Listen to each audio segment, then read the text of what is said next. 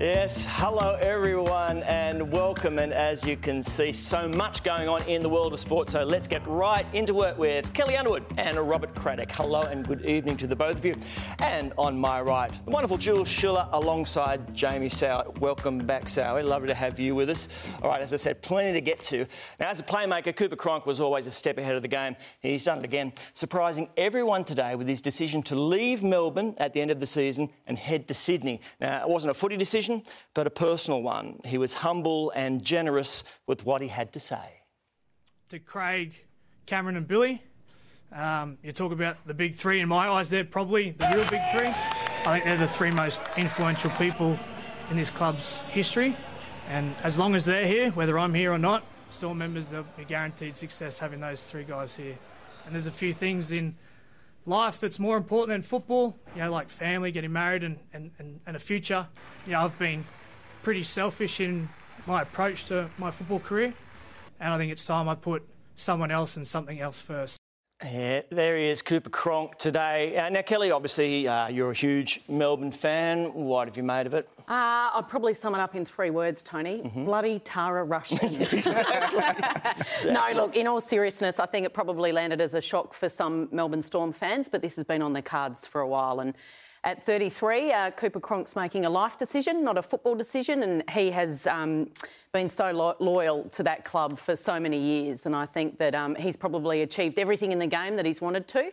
And it gets to a point, Jamie, and you've probably experienced this in the last 6 months of your life, that, footy doesn't last forever, and you've got to start thinking about what comes after footy and setting yourself up. And I think reading into today, that's what Cooper's doing. Yeah, definitely. I watched the press conference from start to finish, and I love the way that Cooper's always presented himself and played the game. But today, I think we all saw a side that we probably didn't see when he was playing footy. Real emotional, raw. He spoke from the heart, and he spoke about wanting things about after football. And that was for me as well. I want a family. I've got a fiancée. I'm getting married this year with Maddie, and we want a family. We want to be able to live that next part of our life. So he said he's been very selfish in the footy part of his life and the professional part of his life. Now it's time to have a family, and I think it's a great decision for him, and also a couple of Sydney clubs might be rubbing their hands together. I'm also a Storm fan, so can I say I'd prefer that he lived a loveless life and died alone. So I'm happy for him. We do know Tara here. I'm very happy for him. Just the interesting take on it from various people, including other coaches in Sydney. Des Hasler's always had an interesting perspective. Now, the Bulldogs coach, who also signed that 2-year contract extension last night, had this to say today about Cronk's playing future. I would be very surprised. Why would Cooper Cronk come to Sydney to play rugby league? You think he'll retire? Yes, of course he will. Yes, of course he will retire. Did you read that into the press conference? Well, just quietly, I think they've got the same agent, so maybe Des knows before anyone else. You think he might do the same thing, Sally? Yeah, I think he might retire. Really? I can't see Cooper at his age coming to Sydney and wanting to rebuild a club like a Tigers, maybe the Dragons, but they've already spent their money for Ben Hunt. Yeah, Ben Hunt, they've already spent their money. So I think Cooper comes... It'll be a decision. I think he was genuine today when he said he's undecided, but I think he'll come to Sydney. The way he's articulate and the way he presents himself with the game and how he explains himself is second to none. So he's going to have a fantastic career in the media. That's the interesting one, though, isn't it? There appears no perfect fit, is there? Like, the ones who need him most mightn't have the cash, and the ones who do have the cash, almost by virtue of that, they're struggling, aren't they? So at age 33, do you really want to be trying to raise the Titanic? If he does play on, where would you say most likely? I reckon Des rubs his hands together and gets 4 and probably Cronk to the Bulldogs. Gee, that's big cash, though, isn't it? There's half your salary. So that was just a complete furphy from Des. Oh, well... Yeah. Des. It's not like we're putting anything out there. Because Sharks 5'8", James Maloney, he was far more concerned with the ramifications when he was told of Cooper's move. Breaking news, is he? Wow. What's your reaction? Where's he going? Cronulla. Shit, I might be out of a job.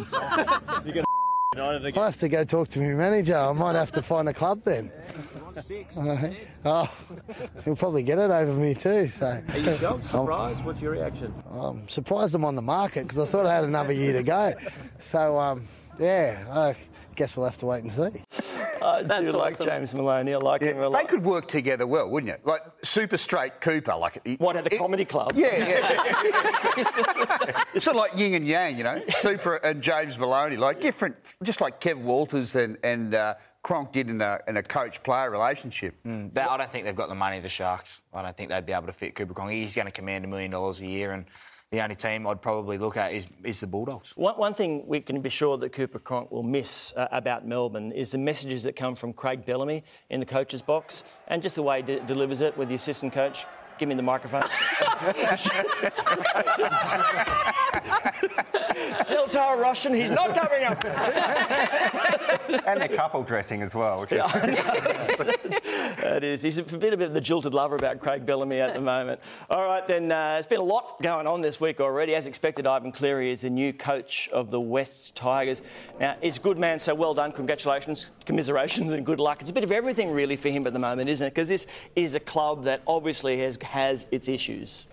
Yeah, and Jamie, you've worked with Ivan, of course, at Penrith. He's just different, isn't he? He's such a cool, reserved sort of character, almost unnervingly so, isn't he? Like, tell us what he's like, to be coached by. Yeah, I think, in today's game, there's not so much being about a tactical coach, it's about being a man manager, and Ivan's good at that. He obviously has had young players come through the squads in Warriors and also Penrith. And out of Penrith, we had a pretty good period there where he looked after some players. And the main thing is he's just got to get in there and see this year out and just find out who's going to be on the, like he said, on the bus, come game time. And that's what he'll try and do.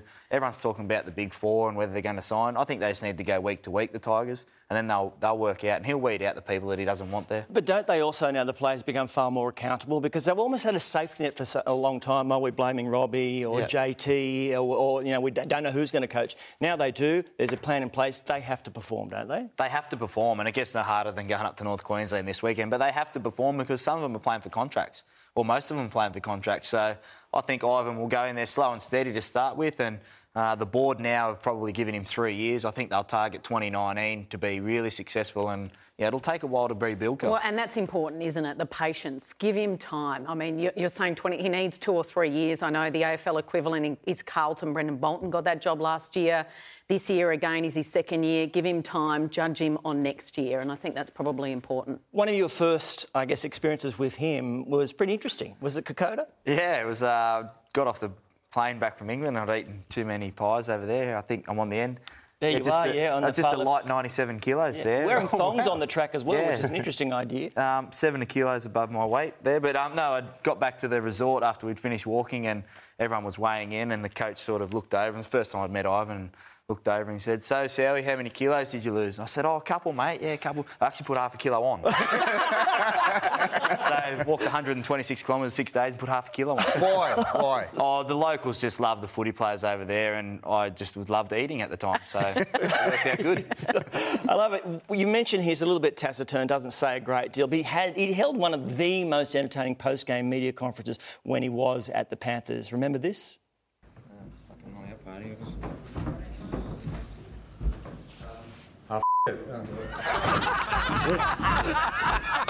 It's like Mel winning his political career. No,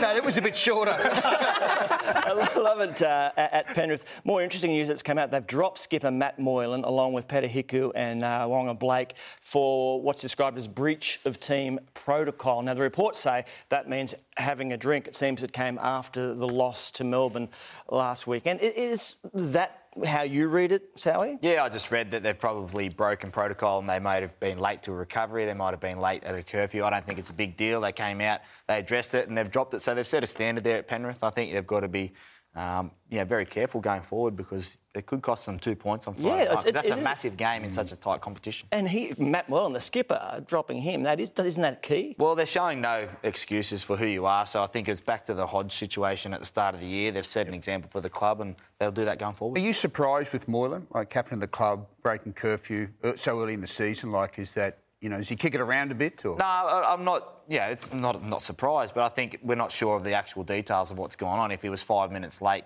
coming home or if he was 5 minutes late to recovery, then that could be something that's going on, but we're not obviously privy to that information. Yeah. Who's the best drinker of those three? I'm not sure. I haven't seen him for a while, so I might catch up with him this Saturday. Yeah, exactly. All right, look, as you know, a sports commentator only has to state one thing emphatically enough for the exact opposite to happen. Fox Sports' Andrew Voss was the latest victim at the weekend. 4-point game. Storm still to drop a ball. Please! No! I'm out of here. I'm off to the airport. His next thing was, lucky I've still got 3 years left on my contract. It's only a phone call. He's not a lone soldier, of course, Vossi, in that regard. We've had quite a few commentators curse moments over the years, so have a listen. An excellent temperament, doesn't seem to get overly affected by either winning big matches or losing situations. And just as I say that, on cue. That's the first time I've ever seen her do that. I said he's a great kick, so that's why he should be in the forward line. Straight through the middle. Ted. There you go. You're a natural, Ted. Never been out in the 90s. Mark, sorry. What did you just say then? He's gone. He's gone. Oh, Mark, you put the commentator's curse on him. Well, we've seen two of his favourite areas. He's very strong back foot player. You bang the ball in short, even if you're Gillespie or McGrath, you tend to get punished. Unless, of course, he clubs it straight to cover. Fallen Leaf is sharp in victory. No antics of any kind except speed, and there we go with the antics. I love it. Have a good call this weekend, whoever is doing. All right, is it cruel to say that the Gold Coast Suns have already bundied off, and it's only round 2? They were awful against an impressive GWS Giants kill, aren't they? And obviously the coach is under the pump, but so is that man, the great Gary Ablett. Yes, and every champ's entitled to have a bad day, but I think, Crash, here the issues run a little deeper, and you only have to look back over summer. I mean, Gary Ablett paid $1 million out last year to play for the Suns, and another $1 million this year and another $1 million next year. He doesn't want to be there, and he actually put his hand up and requested a trade in the summer, and it was denied because of the exodus of the other players and that responsibility that you've been the captain here and you've got to finish what you started. But there's a lot of issues. Yeah, it's a bit like retirement, isn't it? As soon as you start talking about it, a little part of you actually goes, doesn't it? And as soon as he requested that trade, even though it was denied, it can't was go away just straight a bad away, look. can it? Look, and you've got to say it, in his first 5 years at the club, he was just about the best buy any Australian sporting team's ever had. He just delivered. He's carried them around on his shoulders for a long time. Oh, he has. But eventually you just run out of steam. And he's been up for a long time, and Pioneers rarely finish the job. Like, they were heading, building, and then gone. And I think something in him went with them when they went down. It couldn't stoke the fire again. This is their 7th year in the competition. Yep. They haven't made the finals. We're at round 2, and they've had a thumping by over 100 points. They can't waste another year. No. So they're in real strife. It's like watching a hostage situation, isn't it, where he's going to give a press conference and just go, help me. And he's going to smuggle himself out of the Gold Coast during schoolies with a six-pack of breezes, just with a wig. Maybe he's just got to keep himself more excited with what he's doing, even in the dressing sheds, like giant Sam Reid. This is in the rooms before the game, just mixing it up with the tennis racket and the tennis ball. Is that common, Sowie? Yeah, I've seen Brett Morris and Jason Nightingale bounce the tennis ball off the table and warm up their hand-eye, so the big fella there, he's probably not going to get a career in tennis too soon, but it's not uncommon for players to come up with different techniques to warm up. All right, Travis Cloke, who struggled at the end of his Collingwood career, looks a different player at the Bulldogs after just a couple of games. Now, his dad reckons it's all about how bad Nathan Buckley was for his sons. That's a huge call. Well, it is a huge call. Let's not get ahead of ourselves. It's only 2 games in. Travis has sort of had 2 goodish games, but inconsistency has been an issue for Travis Cloke over the years, and I don't know how much you can blame Nathan Buckley for the fact that, Travis Cloke couldn't kick goals or couldn't kick set shots over the last few years. He's been a player that certainly had the yips. and frustrated Collingwood fans over the last few years. But his dad's saying it's about the desire to move the ball quickly to the forward line and service them better. Yeah, but I think Travis Cloke also had plenty of opportunities to make a real difference for that Collingwood team, and he didn't. So, I mean, forwards are entitled to kick goals, aren't they? I mean, guys are coached within an inch of their life. Surely they've got to take some responsibility. And as you said, it's a long season in there. 2 good games, or 2 middling sort of games. I tell you what, the pressure's on him this week now after a story like that, isn't it? Yeah, absolutely. All right, now, we mentioned Ablett. He's struggling a little bit. The pressure doesn't seem to be getting to another superstar recruit from a couple of years ago. Swans coach Johnny Longmire believes Buddy Franklin belongs in some very rare company. Yeah, he's quite unique. His athleticism for his size is what makes him a really unique forward from that area. If you're comparing eras, he gets up the ground and back and so quick and such an amazing kick that he is quite unique, but he certainly deserves to be mentioned in the same breath as those guys. I guess we'll have to wait and see what his career pans out like, but to this point, you'd certainly say he's in that bracket. Jules, is he just being Dr. Obvious there? Yeah, we'll have to wait to see what his career pans out like. What is it? I mean, hasn't he done enough? He's always played 250 games. What is he? Kicked 800 and 795 goals, am I right? I mean, the guy's, not as good as Sydney as he was at Hawthorn. But, I mean, he managed to overcome the Sydney system to do well there. I mean, for me, he's the best full forward ever. I would say. I mean, you kind of look at the Peter Hudsons and the Tony Locketts and the Jason Dunstall. But he's looking at the Wayne Careys who drift up the ground as well. Yeah, but no one was as athletic. No one, had the agility that Buddy does. It's like watching a rover and a full forward all combined in one. Yep. And he's a rock star. He brings the fans through the gates. He's got to win a flag at Sydney, though, Tony. He's got to win one. Yeah. He's got to win one just to finish that career. I mean, what was it, a 9-year, $10 million deal? Yeah. He'll win a couple. 3 years down. He'll win a couple. He's had 2 grand finals. He's missed 2 grand finals. You don't need to state those facts to me. Yeah, I'm aware. It is a fair point, though. Don't come and talk fair with me because, look, there's only one thing better than your team winning. It's losing and being able to say we was robbed, which, of course, the Swans were. I'm a totally unbiased observer, as you know, but I can say the Swans have been smashed, haven't they? 31-8, that was a free kick count against them in the Bulldogs. When the housing market is kinder to Sydney than the umpires, you really have a problem. It is more lopsided than George Christensen and Grant Denyer on a seesaw. the free kick count. The political material, ladies and gentlemen. I work at the ABC, see? I think it's unbelievable. And the Western Bulldogs, because all the talk in the AFL has been happening around West Coast games and home games and how the sounds of affirmation, like the crowd, get the umpires over the line. The West Coast from 2016 to the start of 2017 are +2 at home. Bulldogs are +4.1. So they are easily getting the most free kicks at home, and they were +92 for last season. So I think it's an issue. There's some new rules. There's umpiring there's been criticism across the board, not just about this one. I mean, look, they didn't have a great weekend. No. I think that was pretty obvious, but they're human. There's new interpretations. They're what? They're human. Okay. Yeah. There we go. This is this one. You claim this is okay. This is a new rule that he wasn't under enough pressure to be, That is a good rule. Yeah, and I agree with Crash as well. I think that's the right call. That's deliberate. There's no pressure being applied by picking from behind. He's 5 metres out from his goal. It's the last quarter, and there's 400 blokes charging down his back. This is an area where AFL lags behind the other codes. Its other rules are really good, but in the other codes, you can't just take the ball back in the end goal, Jamie, in rugby league or rugby union. It's a negative move. Keep the ball in play. I reckon that is a really good move. Keep attacking footy. Encourage it, Tony. It's becoming like rugby. I mean, the AFL wants to sell its game in China. Could you explain the rules in the AFL now to an overseas sports fan? Yeah. I mean, how can you explain that? Yeah, exactly. I can explain to you, in rugby league, if you knock the ball over the dead ball line, you don't get penalised. It's a goal line dropout. No, but taking you back in goal. We won't discuss this anymore. I will tell you that we're talking about the Bulldogs and the umpiring. Now, Johnny Longmire, he has meetings with the umpiring director, but Bulldogs coach Luke Beveridge, he went straight to the source. There he goes. Look, he actually coaches the umpires before the game. You know what he's saying? You realise Buddy didn't invite you to his wedding? Absolutely. Hey, can I just... Look, I know it's sort of left field. Can we just have a shout-out to Bulldog Sid? He is the team mascot. He's decided to retire with last year's premiership under his belt. He's 9. He's done this for 7 years, but his eyesight's going on him a bit. Right.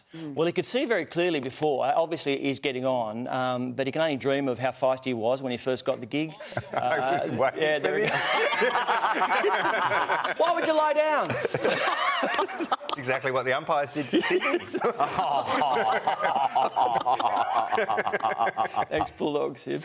All right, look, I only mentioned this for you, Jules. Hawthorn 0-2, same as the Swans.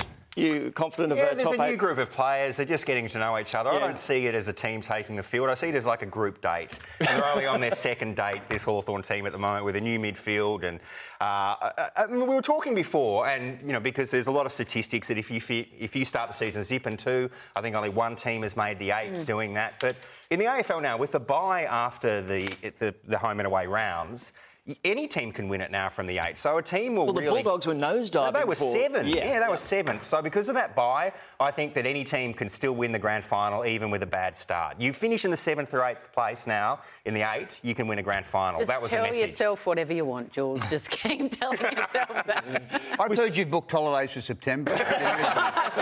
We saw some trademark Buddy Franklin bombs a minute ago. Now, here's some slightly more subtle Eddie Betts magic. Once again, it's the one player going, you know what, you're better than me, and handing off, and he kicks it from that acute angle. He's amazing, isn't he? He's a magician, and he's doing it at the MCG against Jules' Hawthorn team on Saturday afternoon. And just when you think you've seen it all from Eddie Betts, he produces miracle shots. Well, Jules lives in Adelaide now, so he's just as happy, aren't you, about the Adelaide success? Yeah, well, I moved to Adelaide. The teams are 1 and 2, so I'm not making the link. You brought it up, Tony, not me. Don't put words in my mouth. I'm not going to ignorate myself on this forum. It's official. I am back on the Nick Kyrgios train. He's had a great year so far. He stretched Roger Federer in Miami and is in good spirits ahead of Friday's Davis Cup showdown with the US in Brisbane. Yeah, I think my level's always been there, but, I think where I'm at mentally at the moment and, I'm just competing for every point. I'm playing hard and, I haven't really had that mindset before, so I'm probably in the best place I've ever been in. I think the last Davis Cup tie helped me a lot. It's good to know these guys have my back, and I think it's just the chemistry and having the support that they give. Sowie, what do you make of him? Everybody hates him. I love him. I think he's awesome. Yeah, look, he's a little bit different. So anyone in Australia that's a little bit different or plays with emotion, especially in a game like that, all the pressure's on him. He has to ride every call. He has to train by himself sometimes. So I love the way, sometimes it's not right, but I love him. I think he's different, and I think as Australians we need to learn to accept more people like that, because if he stood in front of a camera or just acted like a Roger Federer all the time and he wasn't getting the results, he'd be boring and no one would know who he is. But he's rude, though. He's rude to ball kids. He's been rude to members of the crowd. I don't mind aggression to your opponent, and I don't mind character and emotion, but he can be rude to people. Rude to the crowd. The crowd's rude to him. They're booing and hissing him. This is in exactly Miami. Right. I think this is in Miami? Yeah, that's fine. I'm happy with that. I think he's just showing... He's responsible for his performances. Look at that. Someone's booing him and he's come out like... I wouldn't say it like that because obviously in Australia he'd get crucified, but that's Nick Kyrgios. I think we've got to start accepting him for who he is, and he's going to make mistakes. He's young, but he wants that from the crowd, though, doesn't he? I mean, the atmosphere was brilliant because of that. Yeah, I mean, I think that energises him. He wants that conflict with the crowd, and if he doesn't get it, he seeks it out. Almost. Yeah, but if he wins a Grand Slam, we'd all love him, wouldn't we? We'd all want him. We'd all say, totally. Not necessarily. He won the second set. It was a 3-setter against Federer. Yep. And he won that second set in this thrilling tie-break. I know. Look, he's And I was watching at home on the couch, and when he won it, I actually punched the air with delight. And then I sat down and I thought, my gosh, what has happened to me? He's playing Roger Federer. But he is just so exciting to watch when he's in that winning mode. Yep. I felt wrong, Crash. I felt like I'd done something really wrong, but I loved it. Well, his game's really solidifying, isn't it? And I just wonder whether he will enter this little void where suddenly all the big four are past their best, fading and nearly gone. And it's not far away. Yeah. It's coming quicker than many expected. 1 year from now, who's going to be standing out of the big four? And he'll be this 22-year-old just prowling the world. I mean, if he can just work hard, it seems he is, maybe it's there for him. And that's the point where I'm going to say, I've always loved him. Is that his ring? This is. Let's talk about that in a moment. This whole thing. That's my St George Premiership ring. We'll talk about it later. Roger's wife, we talked about the booing and hissing from the crowd. Now, this is Mirka. She couldn't help herself. She joined the boo hissing of our man Kyrgios. How evil are the Federers, Jules? Yeah, we were talking before. They're Swiss. They obviously don't pay tax. They live in a lair in the Alps somewhere, James Bond style, with a bridge and piranha pits everywhere, and she strokes a cat. You know. They move money around the world. They launch rockets. Yeah, but you don't like Kyrgios. You don't like anyone. You'll probably hiss him with them. Do you reckon that Roger's dark side lives vicariously through his wife? That he's just a real sinister character and it comes out through her? Do you reckon that? Yeah, I mean, no, I think the Federers are what you see is what you get. But and Kyrgios is always going to be less popular. Well, wait a second. Not only did Nick play great, but he was almost statesmanlike during it. Look, how about this for sportsmanship? This is in the game against Alexander Zverev, where he asked him to challenge the call. Yeah. Now, isn't that good? Now, see, and then he follows it up by saying, put that on social media. Because he keeps getting bagged on social media, so he wants to, That's what social media is for, to bag people. I love curiosity. Almost, I mean, he's a guy that people are going to have opinions on. Yeah. I mean, that's his character. So he can't expect everyone to love him or everyone to hate him. It's not going to happen with him. I enjoyed a really weird thing he did the other day, completely from left field against Federer. He served this first serve at 65 miles an hour, which is about our speed, Tony. Yeah. And it completely took Federer by surprise, and Kyrgios won the point. Like, no one else in world tennis would be wacky enough to do that. He's mesmerising, isn't he? You can't love him or hate him. You can't take your eyes off him. Totally. All right, South Korea's So-yeon Ryu. She won the first women's golf major of the year, but the story was really about the runner-up, Lexi Thompson. And she was penalised 4 strokes after some pedant television viewer. She pointed out, we come here, she goes there, thinks she's going to putt this out. She decides to mark the ball. Does so, picks the ball up, but she actually replaces the ball a millimetre away from where she marked it. There it is, and down it goes. So somebody's sitting at home. She doesn't get told until after the 12th hole on the final day that she's been docked 4. I hope Todd Greenberg's watching, because we could use them in the bunker, whoever that is. If they've picked that up, we need to get him here in Australia and get him down to Red. Imagine that in the NRL if Todd Greenberg said, and if you see anything at home you disagree with, just text in and we'll change our decision. She's had enormous sympathy from around the world. It's been cascading in from Tiger Woods, everyone. I didn't like what she did. I thought it looked really poor. You know, just if you were playing golf with someone Saturday afternoon and they put their marker and shifted their ball on another line like that, you'd say, excuse me? It's breaking the rules. No, it is. I use it is breaking the as rules. a marker so I can move the ball as far as I like. And then she putts on. Have a look at this. Now, she doesn't pick up the ball to have a rest. She changes the line of the ball, and that is illegal. You cannot do that. 4 strokes. She fought back to get in that playoff and lost in the first playoff. If someone did what she is doing there on Saturday afternoon golf, most people would be upset by it. Gee, how uptight are you Saturday afternoon? I've got to stop kicking the ball out from under the tree. No, but it's just that... But irrelevant of that is that it does not give you much confidence in the LPGA if the way of policing the rules is a couch potato can ring up. That's then golf. that is just so unprofessional. They've got to have a hard look at themselves and work out how they police their sport. All right, I want to show you some more golf. This is terrific. It's definitely real. Probably took about a zillion attempts to get it right. This is the hits from the hill back over the head. What? And watch this. You're kidding. No, I'm not kidding. And in she goes.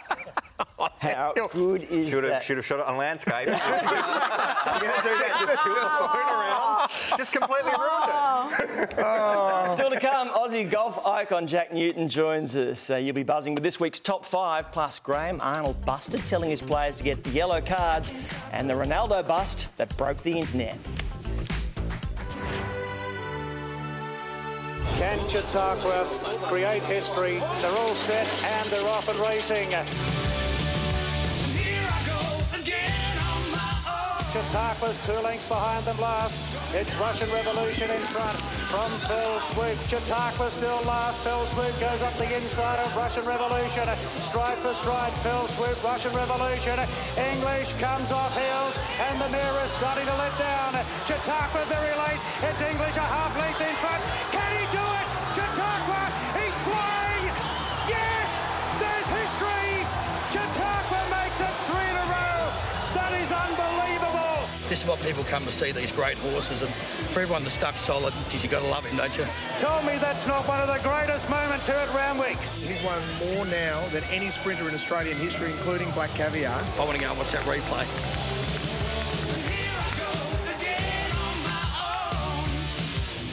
Just a ridiculous moment, really, around it was. You write that script for the movies, no one believes you, Crash. No one would, not even the bookies, Tony, and you couldn't believe it. But at one point, they bet in the running in races now, that horse was 800 to 1. 800 to 1 when it was Stone Motherless last. And look, racegoers love Black Caviars and they love champions, but there's something special about these crazy finishes, and especially when they're greys. Like, women love greys. Yeah. I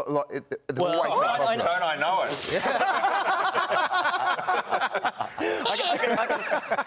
I can show you one woman who doesn't love greys so much, because maybe the best reaction to the win came from Gay Waterhouse, the trainer of English, of course. This is the horse that Chautauqua miraculously ran down. Look, she believes it. Look, and then suddenly Looks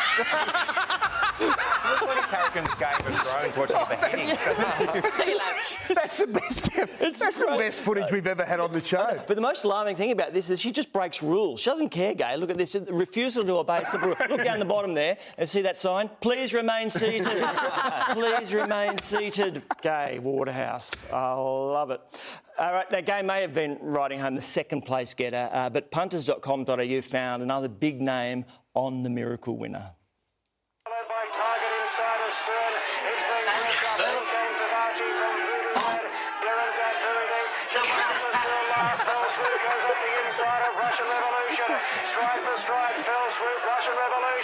English comes off heels, and the mare is starting to let down. Yes! Just like that.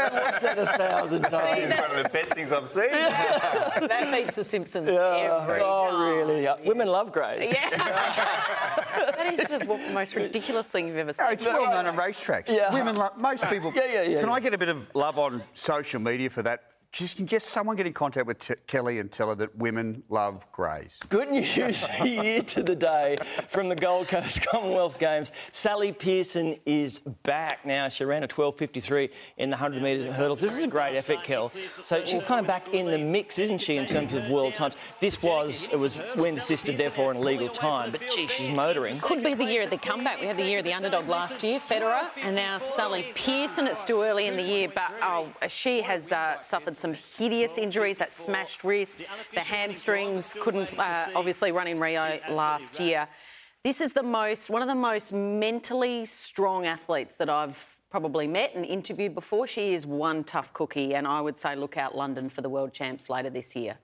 And then, of course, as we said, Gold Coast, just a year out to the day. All right, look, I do like the new improved version of pole vault being trialled for the Gold Coast. There we go. Isn't this a good idea?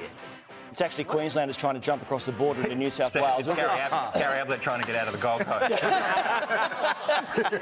You like this, Howie? Yeah, I love it. It's a Red Bull initiative, so they've come out there. I think that's in the Netherlands that they're doing that, but Red Bull are known for doing all sorts of crazy stuff, and you can see here a few didn't make it, but it seems, quite the event. It's great, isn't it? So this is done at the Gold Coast, I think, as you can see there. Brilliant work. And there you go. That is the... I'm not sure we'll see it at the Commonwealth Games, but it's good. All right, the smallest things can cause trouble in sport, as you know. Now, it's spring in the US, baseball, birds and bees. And the bees were particularly disruptive. What is it about when there's bees that... I mean, can't bees fly down?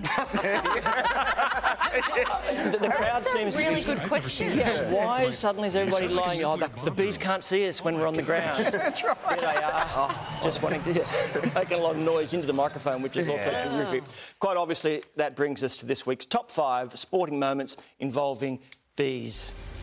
And we start at the golf. Doesn't have to be a lot of bees. Just a single one can do the job on a golf ball. It means you have to call the official, who then needs to call for backup on his microphone. John, can get off with your finger. Yes, it's a bee stat. He goes for the tee, and the bee is removed. At number 4, South American bees are particularly aggressive. You can see this there. Look there, they go straight in. Lie on the ground until B-Man comes in. Look at that guy, what a hero. Number 3. See, you can be a bee mascot and still be just as effective. That guy is still looking for the giant bee sting, as we say. Number 2, it is the Australian cricket team famously once more taking the lying on the ground approach. And on Kumble there's Matty Hayden. And look, Ali Dahl, very relaxed about it. Number 1, of course, they love flowers, as this gymnast gold medalist found out. So she's going, well, why would you take the flowers with you? If the bee's on the flowers, just think about it, and yeah, there we go. Bees, top 5. Right, Supercoach Graham Arnold continues to impress the Sydney FC romp through the A-League competition. Now, he misses nothing, like the fact a couple of his players needed to pick up a yellow card, so they'll miss next week's game and not serve bans in the finals. Have a listen. Joshy, come Come here. Come here. Just wait, Phil.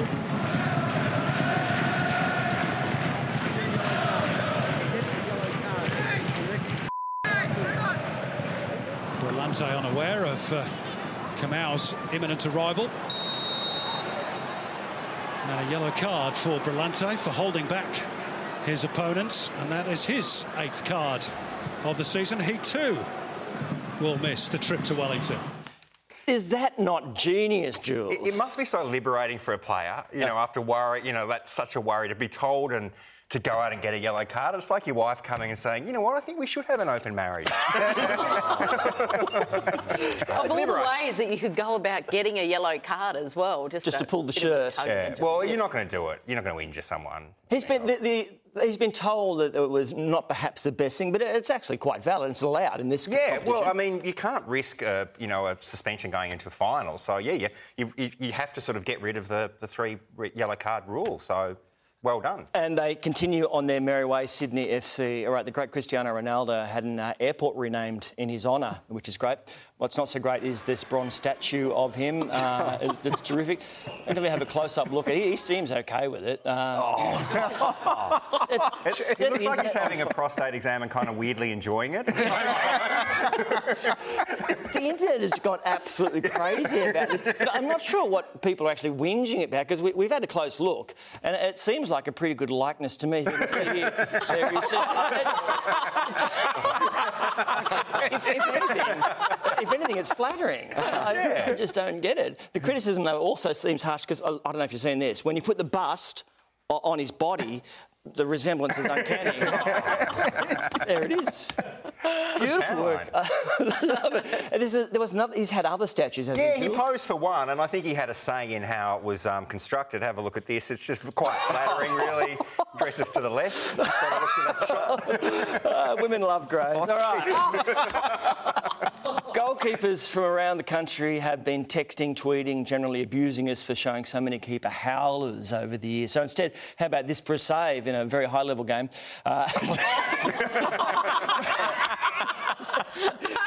It's good just to dig the hole and fill it with water in front of the goal mouth. I think that's the same pitch where the Socceroos played a ruck. Pretty similar.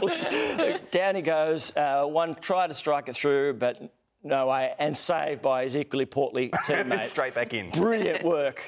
I don't know if you saw this. This is a very, very brave Argentine keeper. Look at this. It's 4-on-1 basically, or 3-on-1 here. Straight across. That is a great save. Yes. Fantastic. And gets away with it. Beautiful work from the goalkeepers there. So you can stop writing in worried goalkeepers. All right, when we come back, a very special guest, the great Jack Newton, joins us as we look ahead to this week's US Masters.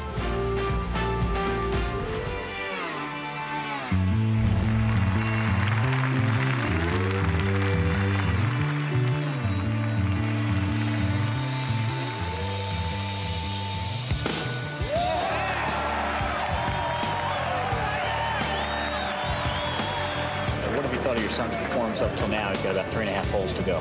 Truly magnificent. This is a culmination of a lot of hard work, years and years of training, dreams, and it's now turned into reality. There it is, a win for the ages. There's his mom and dad. They should be very proud, Jimmy. Their only child.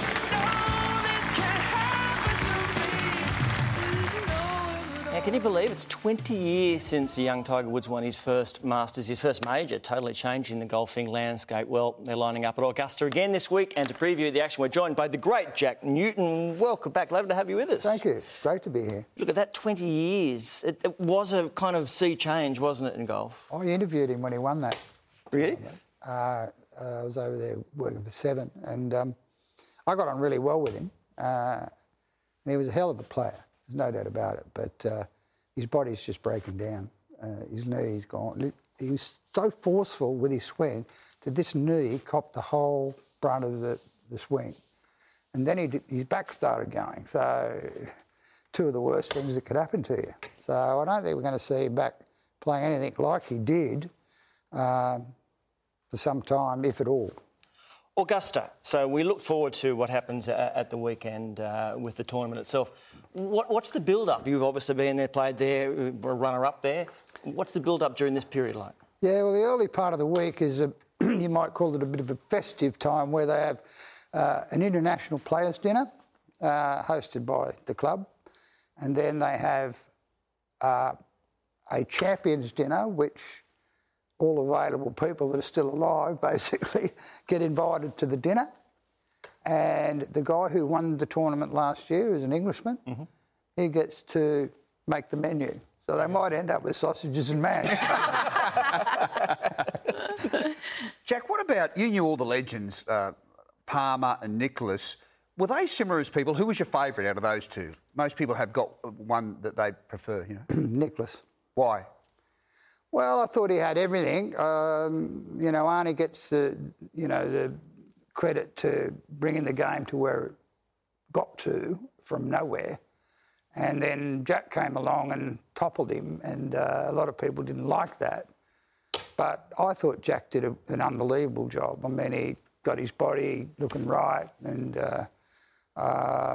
then dominated the game, basically, and until Tom took him to task at Turnberry, which was an unbelievable day. I mean, they both played just awesome golf, and he lost by a shot. But I always found him very helpful. I used to ask him questions about, you know, going to America after I'd done my stint in Europe. And funny one, I asked him what ball I should use in America, and he said, "I'll give you some of mine." Really? Which at that stage he was under contract. And Tom Weiskopf also represented the same place, and he was a good mate of mine. And I played a practice round with Tom at Augusta, and I hit my shot onto the first green, and Tom walked up and picked the ball up, and he said, "Where'd you get that from?" I said, "Jack gave it to me." He said, "I can't even get those bloody balls." What did you make of, we were just talking earlier about the LPGA and the huge controversy. Lexi Thompson was penalised her 4 shots after moving her ball on the green. What did you make of that? Well, the rules say you're supposed to put the coin down directly behind the ball and then you replace it directly in front of the coin.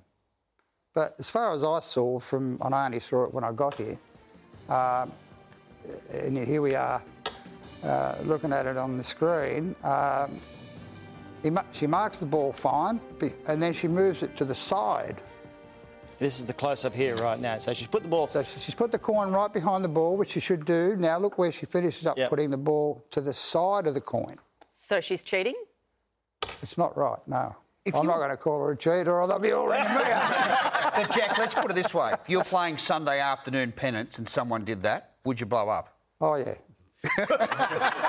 There's your answer, yeah. You wouldn't be happy, would you? I've seen plenty of pros do it too, don't worry about that. Any big names? In the early days? Yeah. Oh, quite a few of them, yeah.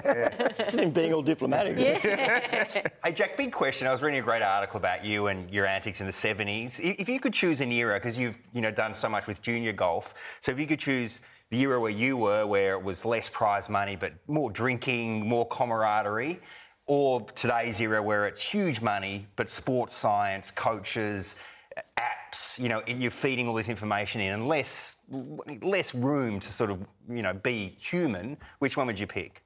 Would you go for the money or the... I think the era I played in was the best, quite frankly. And I found the American tour much less personal than what the European tour was. I mean, it was common there to actually play with someone in Europe and he might say to me, "What are you doing, Jack? I'm going to go and hit a few balls." And he said, "Well, I'll see you back here at 5:30. We'll have a couple of beers," and I enjoyed that. And I think that I found the American tour quite impersonal. I mean, I had, a good group of American mates, but not a whole heap of them. And then you'd play with some of them and they'd sign the card and you wouldn't see them for 3 weeks. And There might have been a bit of drinking, Jack, before one round last year at Augusta. Ernie Els on about his putting, whether that was in fact he was having a bit of a party beforehand. How do you do this? Just a lazy six putt? That's called a yip. Did you ever suffer from it, Jack? Yips? Like, it must be terrifying for blokes to get it. Everyone's been through them. Really? Yips and shanks are quite common in golf. And but Ernie's gone from being just a great putter to where that was, wow. Yeah. Well, I had a way of fixing it. I know there's been some rule changes. If they'd embraced my rule changes, like on the green, for example, the holes that size, that's a much better idea, isn't it? Just make them a little bit more competitive, I think, if that's the way to go. Yeah. Jack, do you feel that, like, we laugh at that, but do you feel golf has to change or modernise, or, you know, so many sports are getting shorter versions now? Does it have to move with the times in any way? Yeah, well, I think a lot of people are saying they haven't got the time, you know, to put in 3 or 4 hours playing golf. So I think we're going to have to look at some of these sort of things, particularly for people just starting out. I think that's not a bad confidence builder. But you can still miss it, don't worry about it. Jack, what about the Aussie contingent that are lining up at the Masters? Obviously, Jason Day's had an emotional build-up to it. Adam Scott had that win, but hasn't been hitting all that great. Here's Jason Day. He does like playing on emotion, though. He does, but the thing that worries me about Jason, and I'm Jason's probably #1 fan, apart from his mother, but having seen him play at an international tournament I run in the Hunter Valley each year, and that's been going since 1974. And he's the best junior I've ever seen, technically. Yep. So I'm not surprised. I told all the journos and everything, I said, this kid's going to be just unbelievable. And they all went, oh, yeah, of course, you know, like, gave me the big... and so, you know, I got my payback time when suddenly but what became about, #1 in the world. What we saw last week, I watched that entire media conference and it was so raw and emotional, and he bared his soul, and he's no ego, he's so likeable, but how difficult, given what he's going through, and his mum's had the operation now but still recovering from the cancer treatment, to when it's such a mental game, to harness that emotion. Yeah, look, as I said, I think, you know, Jason's going to struggle because, he's been injured a lot this year, hasn't finished tournaments, haven't started in tournaments that he was going to play. And then on top of that, with his mother, who raised him basically, or his caddy now, actually, she put him into a big school in Queensland and second mortgaged the house, and he was the sports master, and subsequently now he caddies for him, and I think he's probably making more money than he ever made as a sports master. It's going to be tough for Jason. No, we certainly hope he does pull through. Always great to speak to you. Thank you so much for dropping in, Jack Newton. Thank you. All right, coming up, our champ of the week. That's next. Stick around. The ceiling is the roof. Let's make it happen. Let's keep moving forward. They have to shoot a three. Matthews, no. Rebound, Benson. North Carolina with an exhilarating victory and a national championship.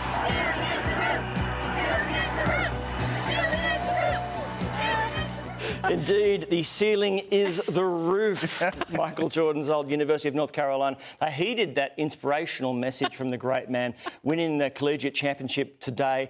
Somebody's already cashed in on that. The ceiling is the roof, haven't they? Yeah, they're making shirts over there as we speak, so Tar Heels will have that next year. But just quickly, that was a redemption round for them. They lost last year, final seconds of the tournament. Win this year, so congratulations, 6th championship. Yeah. And speaking of winning, I should just point out I have been wearing my 2010 Dragons Grand Final winners ring. Yeah. When I say mine, I mean yours, Sowie.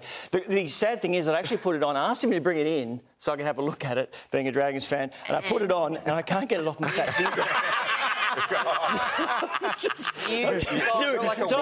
Time now for our champ of the week, brought to you by Kumo Tyre.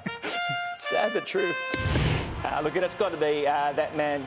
Look, there's Cooper Cronk, his teammate. Cooper ranks with the hearts and soul of Melbourne, but this man, Cameron Smith, look at him, continues to rack up the records. Storms went over Penrith that one there, takes his tally to 238 NRL victories, slides past Darren Lockyer. That's 238 wins, not just games. What a record for one of sport's great leaders. Congratulations to Cam. Thank you so much for your company. Thank you for yours. We'll see you next week. This has been a production of Fox Sports.